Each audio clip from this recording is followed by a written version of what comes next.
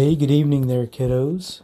It is, what is it, October 9th already. Wow, Monday, October 9th, 2023. And let's go ahead and keep going with our pattern of reading. We're going to read John chapter 1. John chapter 1. What am I talking about?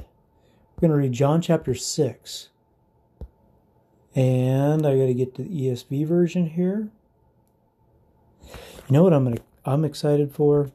I'm excited for you kids to listen to all these chapters in John that I'm reading, and then the Holy Spirit speak to you about something that we read.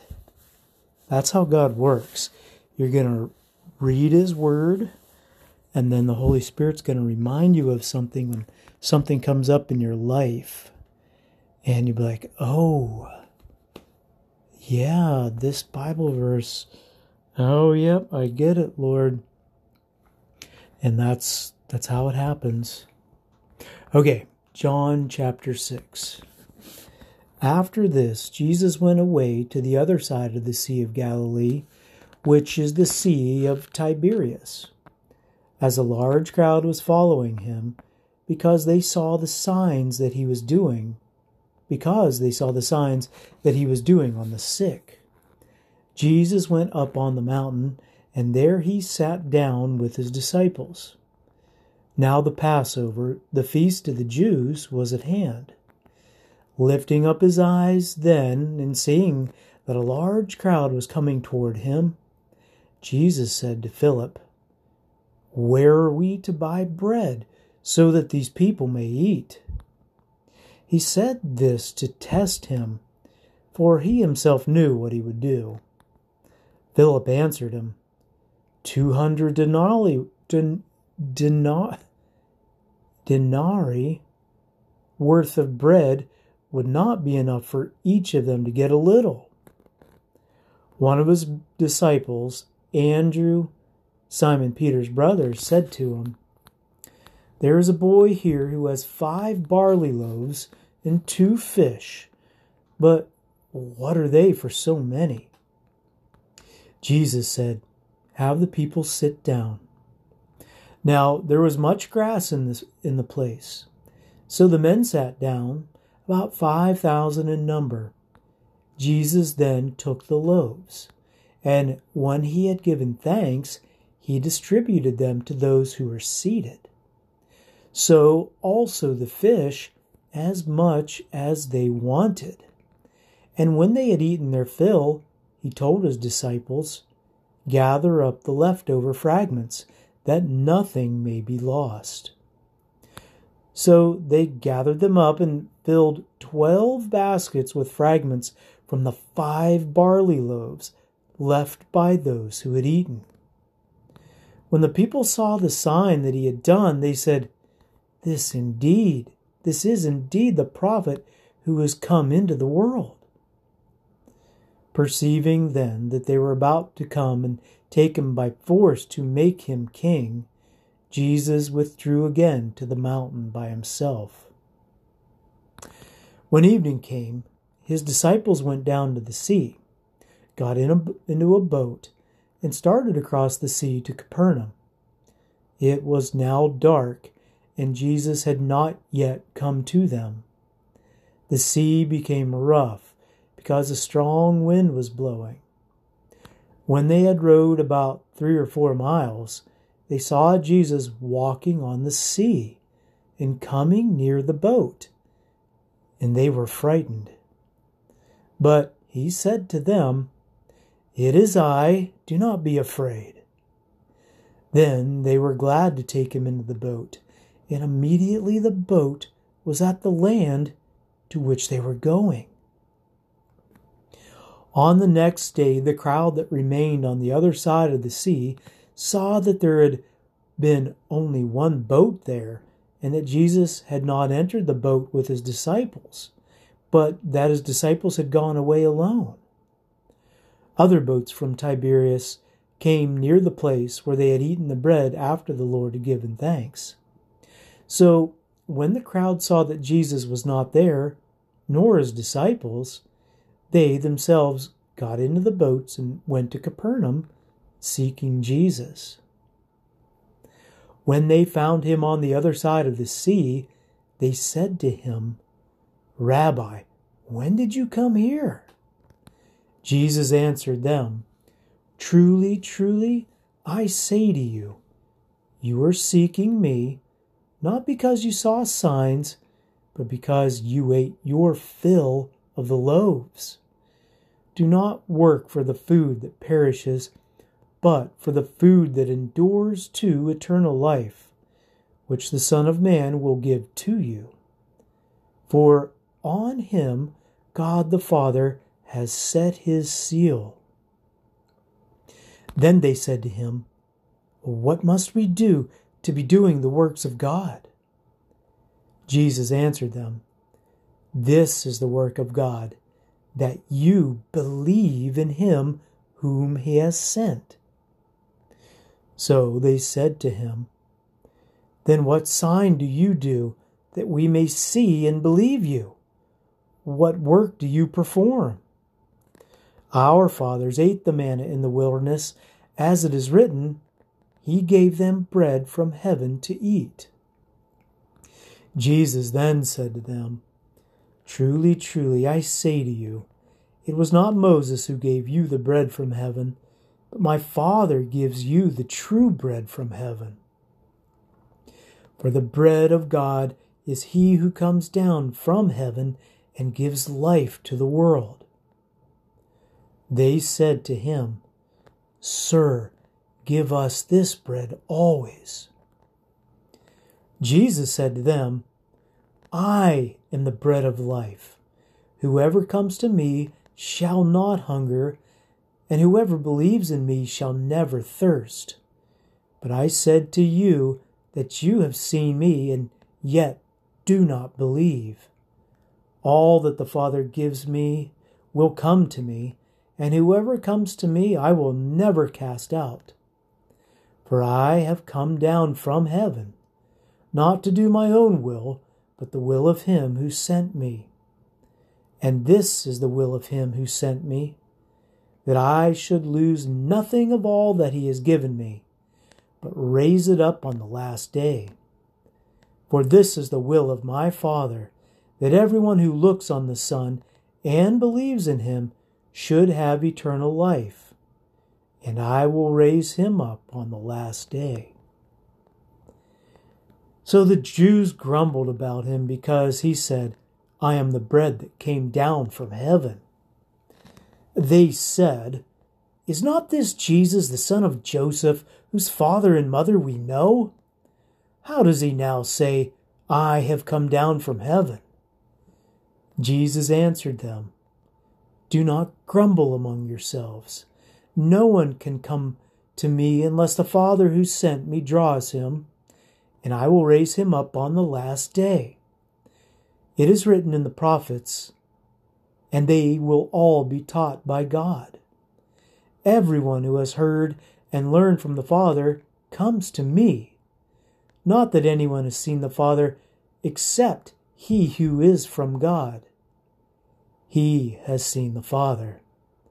Truly, truly, I say to you, whoever believes has eternal life. I am the bread of life. Your fathers ate the manna in the wilderness, and they died. This is the bread that comes down from heaven, so that one may eat of it and not die. I am the living bread that came down from heaven. If anyone eats of this bread, he will live forever. And the bread that I will give for the life of the world is my flesh." Hey kids, I just got to stop right here a second. So you remember when we do communion and Jesus, and we read about when he had the Last Supper with his disciples, and he said, "This bread is my body that's broken for you."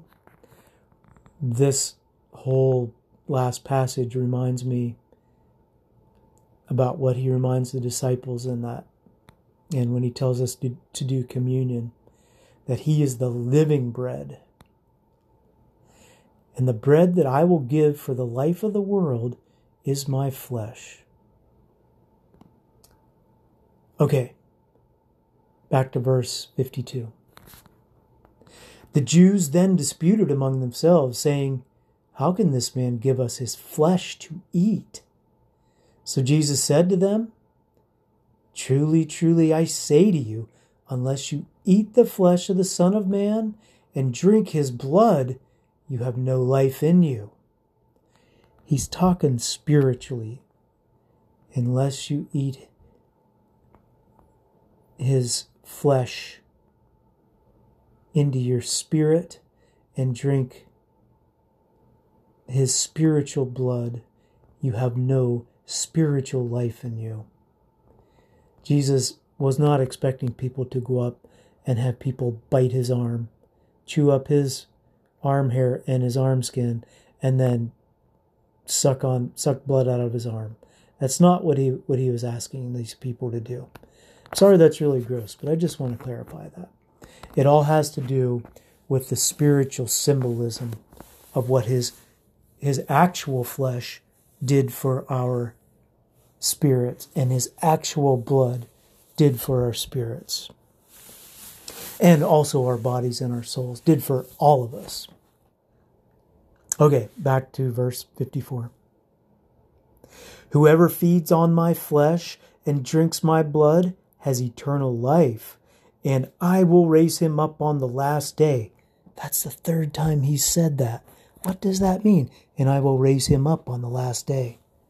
For my flesh is true food, and my blood is true drink. Whoever feeds on my flesh and drinks my blood abides in me, and I in him. There's another verse there's some verses in here we need to remind ourselves of when we do communion and what all this means.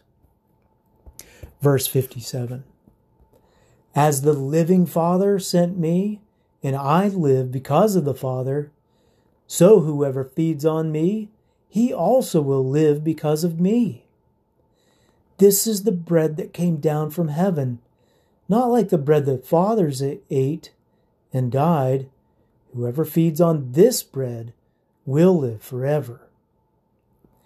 Jesus said these things in the synagogue as he taught at Capernaum. When many of his disciples heard it, they said, "This is a hard saying. Who can listen to it?" But Jesus, knowing in himself that his disciples were grumbling about this, said to them, "Do you take offense at this? Then what if you were to see the Son of Man ascending to where he was before? It is the Spirit who gives life. The flesh is no help at all. The words that I have spoken to you are spirit and life." This is where he's clarifying that he's like, yes, I'm talking about what's going to happen to my flesh and what's going to happen to my blood, but it all has to do with the spirit, the spiritual aspect of what I'm going to do with my flesh. It is the Spirit who gives life. The flesh is no help at all.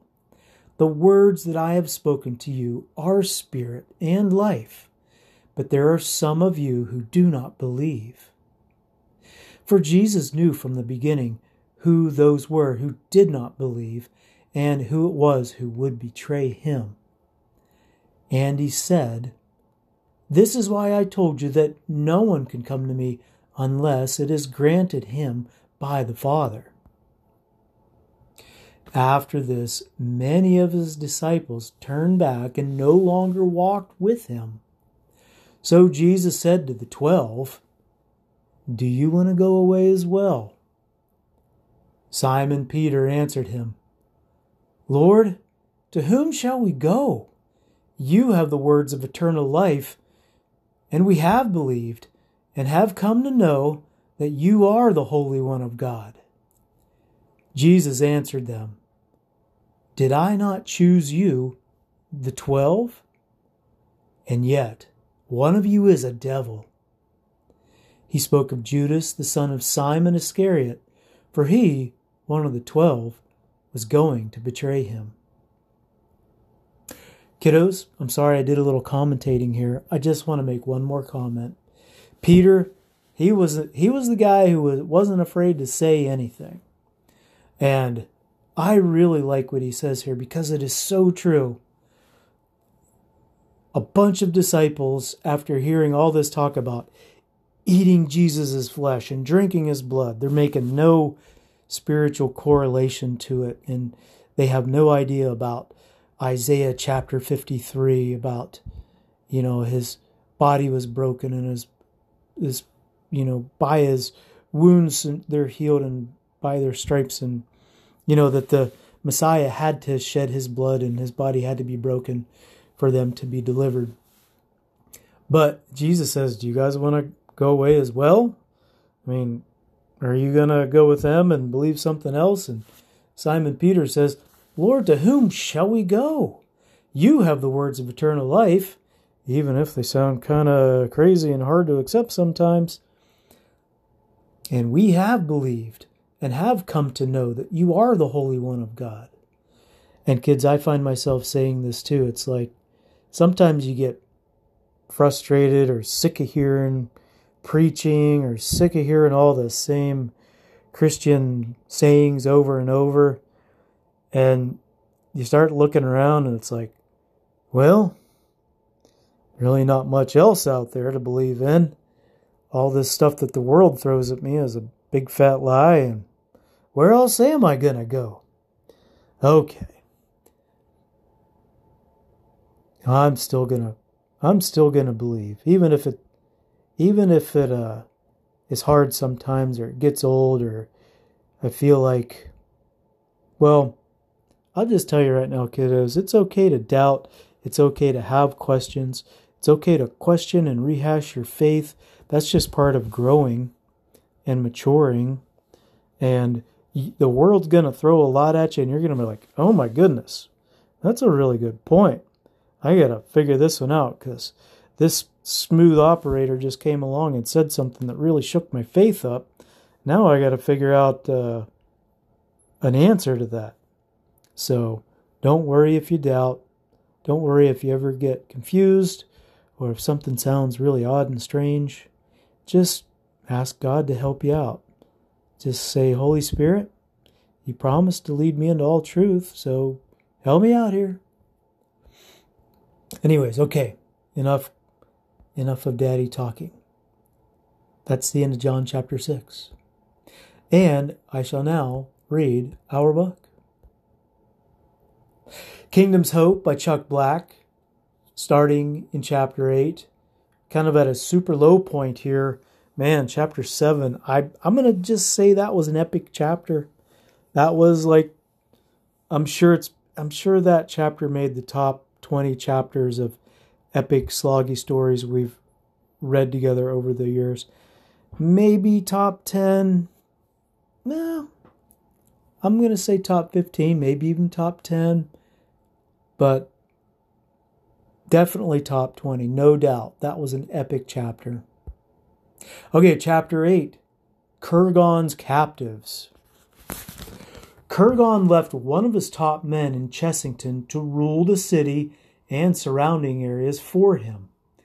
Although nearly all of the inhabitants of Chessington were sent on the march to Daedalon, Kurgan allowed a handful to remain in the city as subjects of his newly established lord. Most of these were older people that Kurgan did not think would survive the journey. Anyone with any influence or authority was taken, and thus Leonad, Tess, and Audric found themselves on a trek into bondage once again. The march to Daedalon was arduous. Although the train itself was not difficult, harsh weather during the 3-week journey took a tremendous toll on the unsheltered people. Hard rains and cold nights resulted in many illnesses and even some deaths. Even though enslavement lay within the walls of Daedalon, The people were relieved to finally arrive at the end of their torturous voyage. The city of Daedalon was an incredible sight to behold. In all of his days, Leonid had never seen such a magnificent feat of design and construction. A formidable wall encompassed the entire city, which straddled the river that supplied fresh water to the inhabitants. Both inside and outside the wall, lush vegetation embraced the monolithic stone structure. Vibrant gardens adorned the city streets, squares, and palace. Were it not for the rule of Kurgan and the plight of the slaves, Daedalon would have appeared to be a paradise. Once within the walls, the people were taken to a servant preparation area. The men were divided from the women and children, and Leonid was troubled at the thought of not being able to protect Tess. He reminded himself that she was as tough as any knight he'd known. He would have to protect her, though. He would have to protect her through the training he had given her.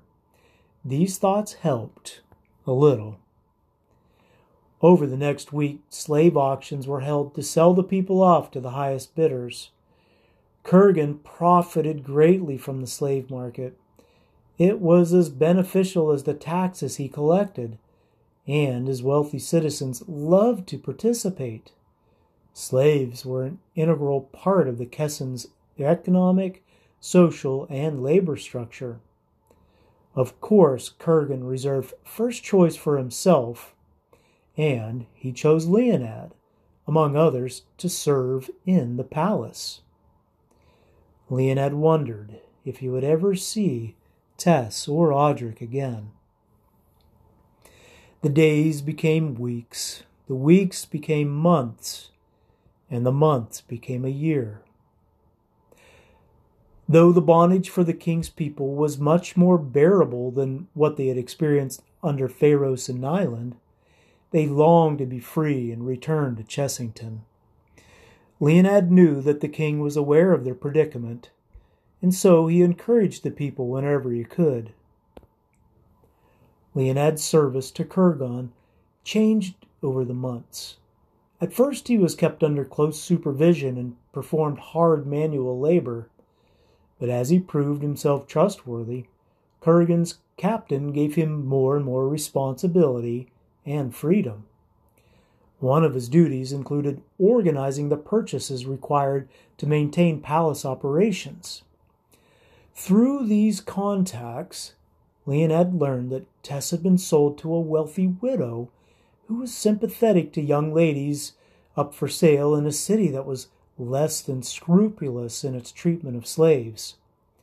Though he hadn't seen Tess since their arrival in the city, he was relieved that she was in a moderately safe environment. One day, Leonid was inspecting a number of carts loaded with produce that was about to be delivered to the palace. 2 other palace servants accompanied him. The shop owner bragged incessantly about the quality of his produce, and Leonid was becoming annoyed with the man. "You will not find produce as fine as this in all of Daedalon," the shop owner said with a smile as he followed Leonid through the inspection. A contract to sell goods to the palace was envied by most merchants. "I'm sure your goods are top quality," Leonid said, "but I must inspect them thoroughly anyway." The shop was in the central part of Daedalon, called the market, where the gentle sound of the river mixed with the daily routine of market activity. By night, the river's flow was a gentle, soothing lullaby to those near enough to hear it. Large trees and shrubs lined the streets and walkways. The market was clean and neat, and a delightful place to conduct business. On a day like today, with the sun shining bright in the blue sky, the streets were teeming with activity. Leonid stepped around the shop owner to advance to the next cart and bumped into a finely dressed woman inspecting and intricate dining plate. The plate fell to the ground and shattered into 100 pieces. "Oh, I am so sorry, my lady," Leonid said as he knelt down to gather the broken pieces. He hoped that she was not a lady of importance in the city, for such an incident with a slave could be disastrous. "You're going to pay for that!" the shop owner screamed as he exited the shop. Leonid continued to work at gathering the pieces. "The expense is mine," he said. The shop owner arrived at the scene red-faced and angry. "How much was the dish?" Leonid asked.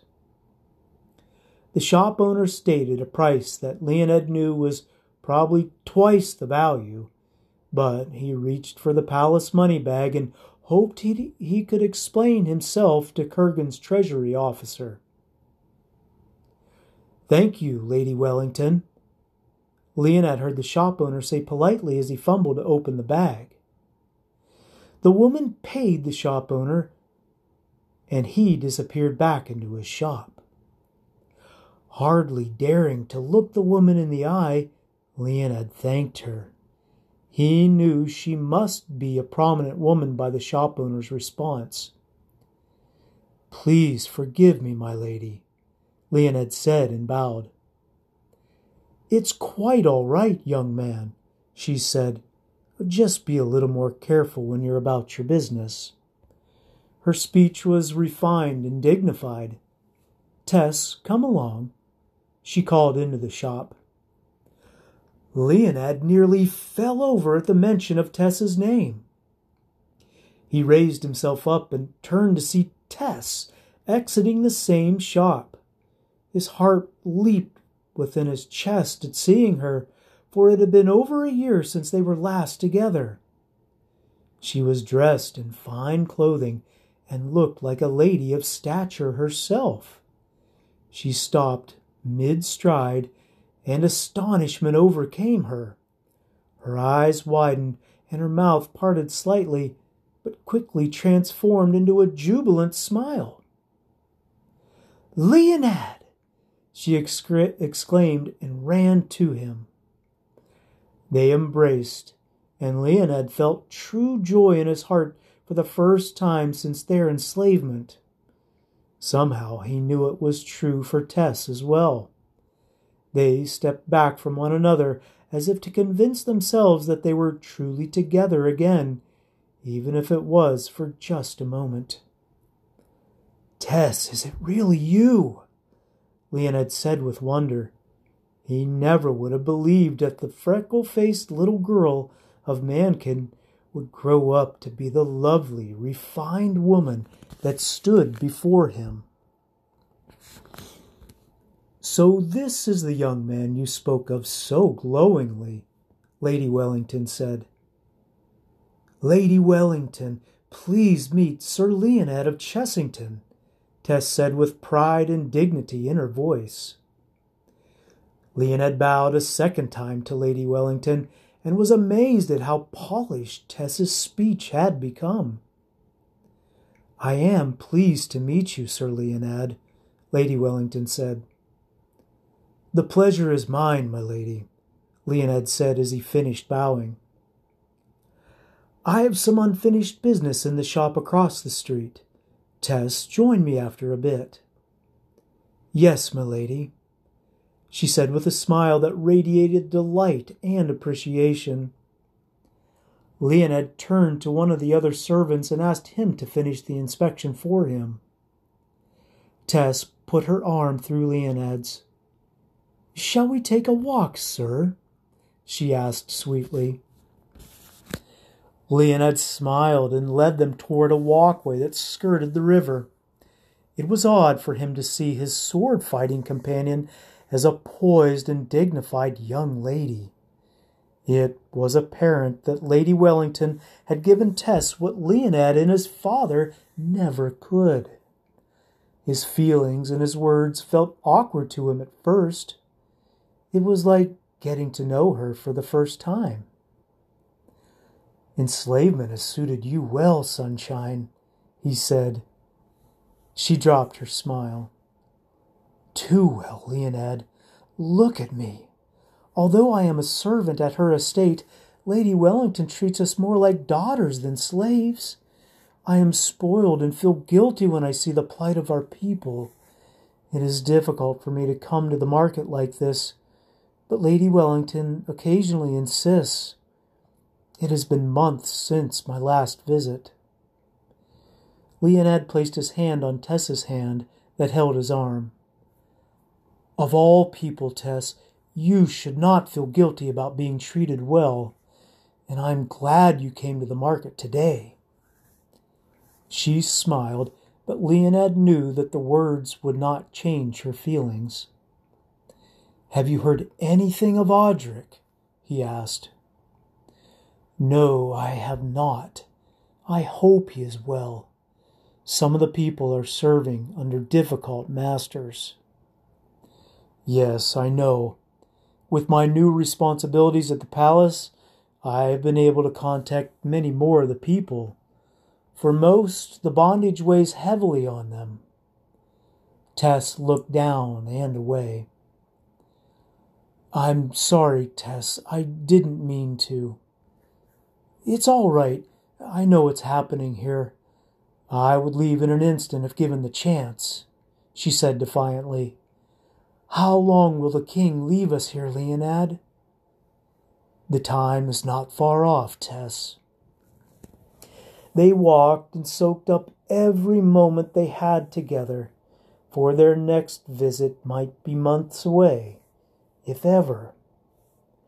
On their return, Leonad thanked Lady Wellington for allowing them time together and for affording Tess a safe haven in the midst of captivity.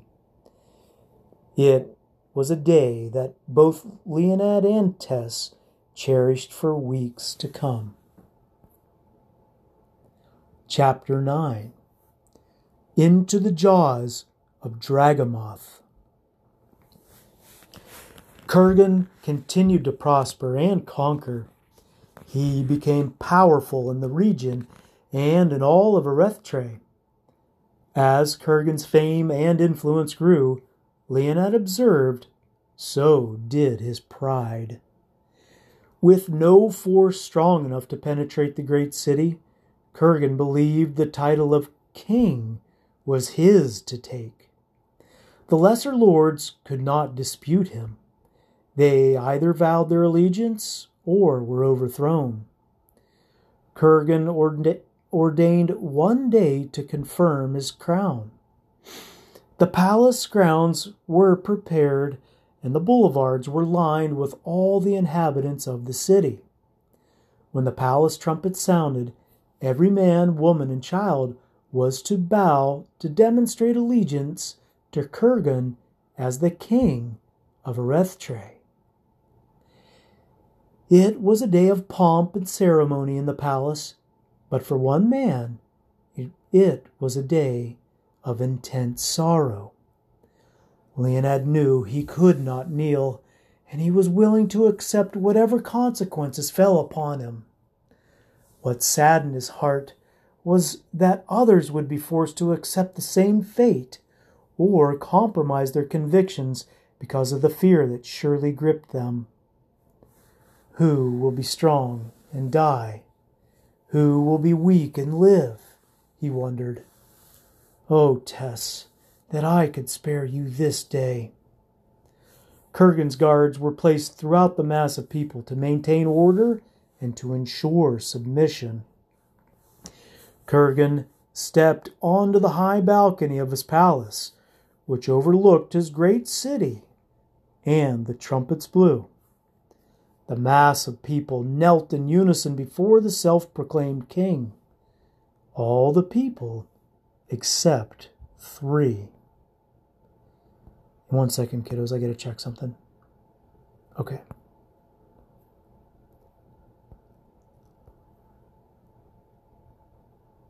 All the people except 3. Kneel down, Tess, Lady Wellington exclaimed. I am sorry, milady, I cannot. There is only one king of Erethtrae, and I have already sworn my allegiance to him. This is something I cannot protect you from, Tess. Please kneel, Lady Wellington said softly. Tess looked kindly on Lady Wellington. Thank you for all that you have done for me, Lady Wellington. Kneel, or you will die, an approaching guard shouted. Within a short time, Leoned, Tess, and Odric were brought before Kurgan. It is good to see you, old friend, Leoned said quietly to Odric as they waited for Kurgan to approach them. Leoned could tell by Odric's tattered clothing that his captivity had been difficult. Odric grinned light-heartedly. And you, my friends, he nodded. Leoned's respect for Odric had grown tremendously over the years. He was a man of intense loyalty and convictions, two qualities Leoned found lacking in most men. The forthcoming adversity seemed easier to bear, knowing that Odric and Tess were by his side. From the days of Pharos until now, they had been Leoned's faithful companions and supporters. Their devotion to the king had been steady and sure through the years. They were true knights of the king as well. Standing tall, the three of them now faced certain death for defying Kurgan's claim to be king of Erethtrae. Kurgan left his balcony and approached them, anger burning in his eyes. He was a distinguished-looking man with a beard that held streaks of gray. He carried himself with an authority that demanded submission from all of his subjects, almost all. At his approach, the 4 guards surrounding Leoned, Tess, and Odric saluted. Kurgan stopped before them with his chin raised slightly. I am told that the 3 of you have refused to kneel and swear your allegiance to me as king, Kurgan said with restrained anger in his voice. He stepped closer to Leoned. You have been a faithful servant for some time now. You have earned my trust. To show you that I am a merciful king, I will allow you and these other 2 to kneel now so that you may live. Lord Kurgan, Leoned said boldly, though you give us 100 chances,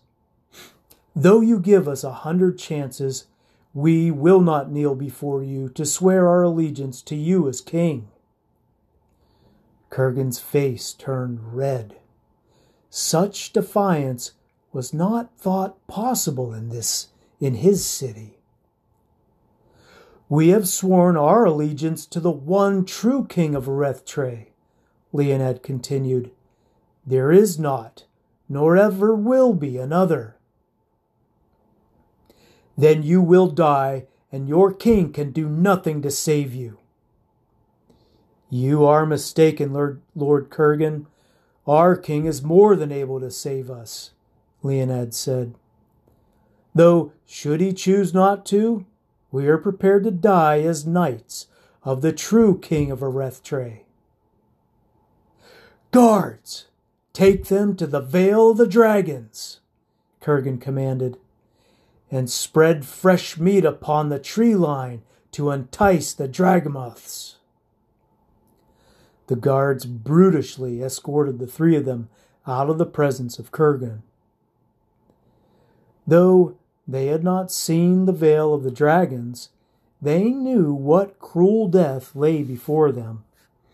The northern wall of Daedalon was higher than the other walls and bordered a large, densely forested valley. No man had ever traveled the valley, for it was inhabited by the ferocious Dragomoths. Kurgan utilized these beasts to his benefit. A small clearing in the valley vegetation near the wall provided a natural arena for him to feed his enemies to the Dragomoths. 2 extension walls were built that joined the main city wall to eliminate the possibility of escape. There was no need to bind the victims. Their only choice was to await their fate in the clearing or venture past the valley tree line into the habitat of the Dragomoth, an unthinkable prospect. Leonad, Tess, and Audric were forced to don clothing that was splattered with the blood of goats. 6 guards then led them to the base of the north wall, where a large iron door was the only barrier between them and the jaws of the Dragomoths. "You have seen these Dragomoths?" Leonad asked Audric. "No, I have only been told of them." "Tell us," Leonad said. Audric looked sympathetically at Tess. "I am afraid, Audric, but I am not a coward," she said. "We need to know what we are facing." He nodded. "It is said that the Dragomoth can smell as well as a dog. Thus our clothing. Most of them are half again as tall as a man, but some are said to be twice that size. They run faster than a man, but slower than a horse. Their claws are long and their teeth are sharp. And—" "Yes?" Leonad said. "And it is said that they breathe fire." "Fire?" Leonad asked. Audric raised an eyebrow and tilted his head slightly to affirm his own doubt. Tess's eyes widened, and they all fell silent. "Well, I can see why the antelope are leaping to their deaths back in the Red Canyon," Tess said. "Do you know any weaknesses we can exploit?"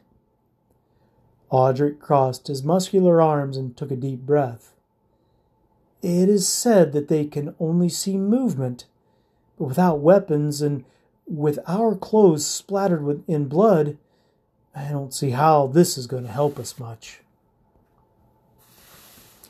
"Maybe not, but it's something," Tess said. Just then a guard on horseback arrived at the gate with 2 slabs of fresh meat dangling from each side of his saddle. His face was white with fear. One of the guards looked through a small hole in the clearing. "All clear," he shouted. 2 other guards removed the iron lock and opened the doors just far enough for the guard on horseback to exit. "Ride fast, Garth, and you'll make it," said one of the guards as he slapped the horse's back end. The rider was gone in a bolt, and the doors were closed and locked behind him. He was back at the door a moment later. The guards opened the door and let their terrified comrade and his horse, minus the slabs of meat, back into the city. The gate guard signaled for the other guards to bring the prisoners to the gate. As they passed, the gate guard leaned close to Leonad's ear and spoke softly. "Some of the riders did not make it back from their meat drops. You may find a sword or 2 near the tree line if you dare to venture that close to the abode of the Dragomoths." Leonad nodded his thanks, and the guards pushed them into the Vale of the Dragons. Clean white bones were scattered throughout the clearing, which was quite wide. 2 walls extended from the city wall well into the dense vegetation of the valley. Leonad looked up the enormous city wall and saw the tiny figure of Kurgan amidst a throne of onlookers. Leonad noticed that 1 slab of meat had been dropped near the tree line, which was a far distance from the city wall. The only protection was an occasional outcropping of rocks. The 2nd slab of meat lay near the largest outcropping. They moved quickly but cautiously toward the rock formation. Once there, Leonad turned and held out his hand to Audric and Tess. "It is an honor to face death in the company of two gallant knights such as you." Audric and Tess took his handshake and nodded. "The king reigns," Leonad said. "The king reigns," they replied. A hideous screech filled the air. Leonad had heard that sound only once before, in the Red Canyon. Chills flowed up his spine. "I want you to wait here," he said. "What are you doing?" Tess asked with a look of concern on her face. "Wait here, I'll be back." Leonad grabbed the fresh meat and ran toward the tree line. Another screech, much closer than the first, filled the air. Leonad scanned the ground as he ran and kept a watchful eye on the distant trees ahead. Finally, he reached the other slab of meat near the tree line. He dropped his cargo and fervently searched the ground. He found a number of horses' bones mixed with those of men.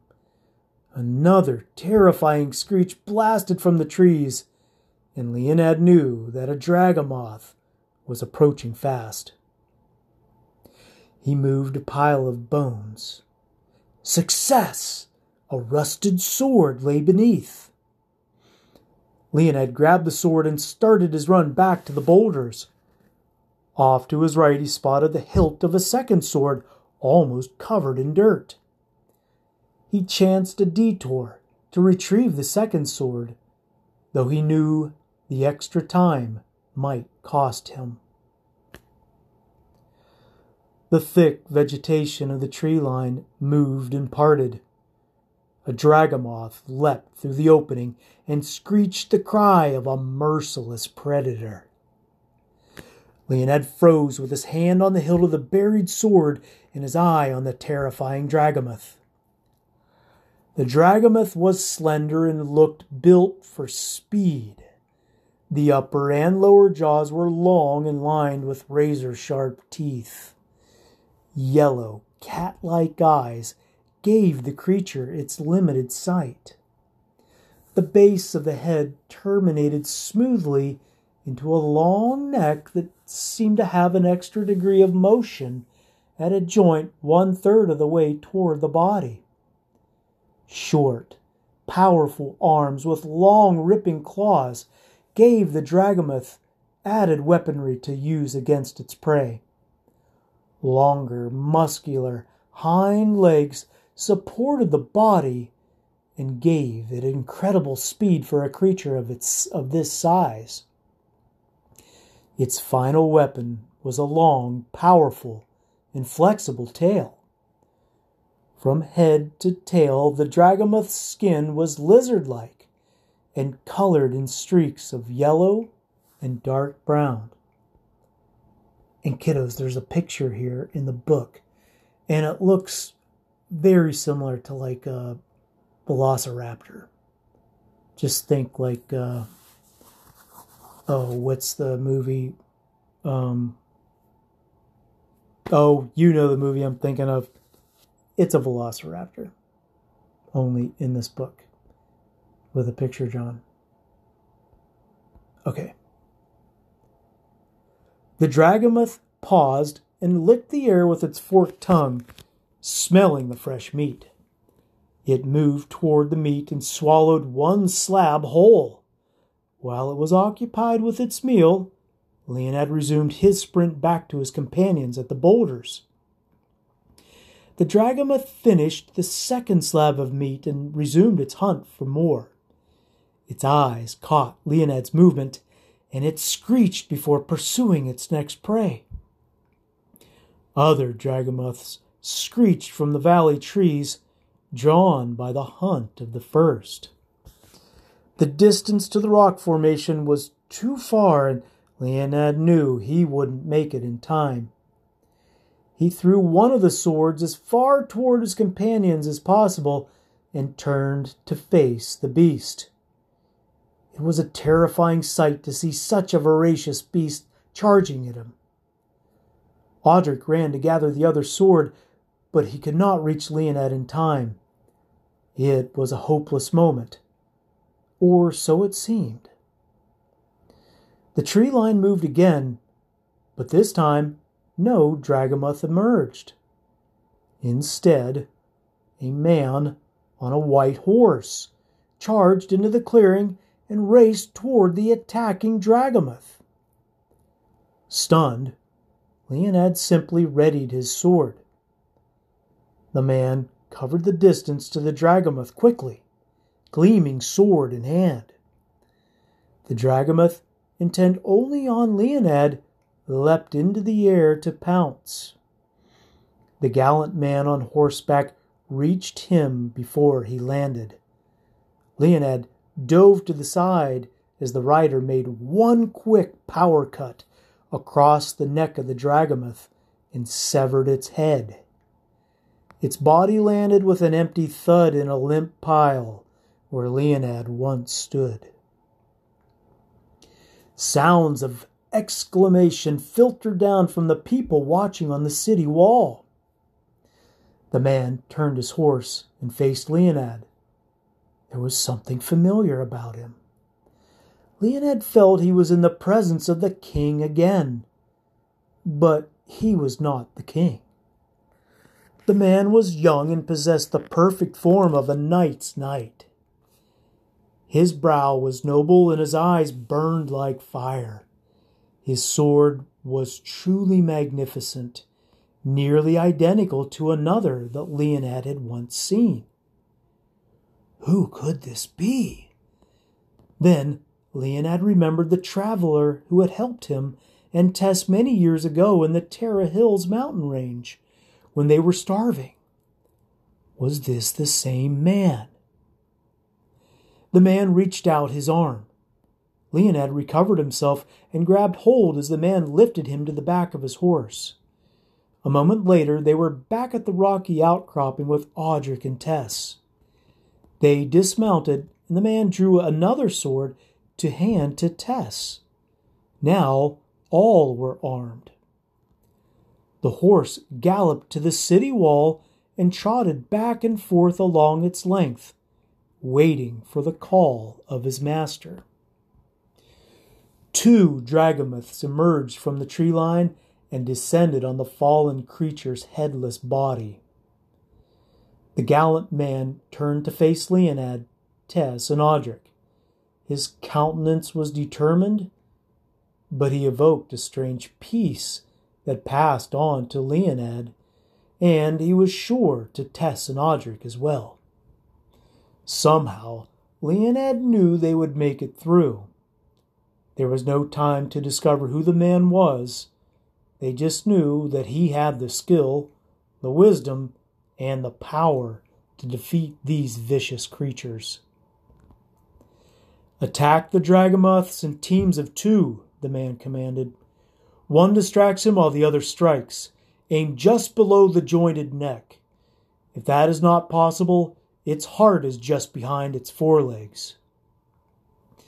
Another Dragomuth parted the tree line and made straight for the boulders. Is there fire?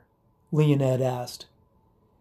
There is no fire, but it will spit a deadly acid-like poison once it realizes you are attacking it. Stay clear of the direction of the mouth. The approaching Dragomuth was larger than the other 3. Its screech was lower and even more threatening than the others. It reached the rock formation and paused, perhaps deciding which prey to devour first. The stranger positioned himself directly in front of the Dragomuth, fearless and confident. His stature emanated power. The creature snapped and swiped at the stranger with one of its claws. The stranger's sword flew with blinding speed and severed the form of the creature. It screeched an ear-piercing cry, and a stream of yellow fluid burst from its mouth. Its aim was poor, and the fluid splattered on the boulders behind him. Smoke rose from the boulders where the fluid landed. Leonid ran to the creature's side and plunged his sword deep into the body, just aft of the forearms. The Dragomoth convulsed, and its tail whipped and struck Leonid across his side. Leonid slammed into a rock and struggled to regain his breath. The creature fell to the ground, writhing momentarily before becoming still in death. The cries of the dying Dragomoth drew the attention of the other two beasts, who quickly advanced on the four brave warriors. Audric took up a position to fight the first one, and the stranger joined him while Tess positioned herself to face the next creature. Leonid stood to help Tess and felt an intense burning inside his chest. The pain was excruciating. Once again, sounds of astonishment were heard from the crowd on the wall above, for no man or team of men had ever faced a Dragomoth and lived, not even with weapons. Leonid drew the Dragomoth's attention away from Tess, for he knew that the strike of his sword was now weak. The Dragomoth screeched and poised itself to pounce. Tess moved in quickly from the left and struck the creature with the deadly edge of her sword, but it moved at the last instant, and her blade struck the bony joint of the neck. Tess fell below the creature as it recoiled and screeched in anger. A stream of yellowish poison flew straight at Leonid. He fell to the ground and rolled, barely escaping the deadly fluid. Tess rolled to avoid the sharp claws of the powerful hind legs. The creature lowered its head to capture Tess in its jaws. She rolled to her knees and thrust her sword past the deadly jaws and deep into its throat. The Dragomoth clamped down on the sword, nearly taking Tess's arm with it. The blade penetrated clear through the neck. The Dragomoth could not screech or spit as it clawed at the weapon with its front claws. Leonid tried to stand, but the broken ribs in his chest made it impossible. "Tess, here!" he called and threw his sword toward her. She grabbed the sword and plunged it deep into the heart of the flailing Dragomoth. The creature collapsed to the ground, dead. A moment later, Audric and the stranger killed the remaining creature. 4 Dragomoths lay dead in the clearing, and 4 warriors stood ready for more. "Leonid!" Kurgan shouted down from the lofty heights of the wall. "Surely your king has delivered you. Return to the gate, for no man, common or noble, can do what I have seen here today." The 4 quickly made their way to the gate, and the stranger mounted his horse. "Who are you, sir?" Leonid asked. The man looked at Leonid warmly. "I am a man from a distant land." The stranger's horse reared, and then he bolted straight for the trees. There was no fear, no hesitation, as he rode into the Vale of Dragons. He was like no other man the kingdom had ever seen. And that's the end of chapter 9, kiddos. Wow, pretty cool, huh? That was a little bit on the epic side too, I gotta say. Oh, and that's the end of my 60 minutes. Love you, kiddos. Catch you later. Bye-bye. Have a good night.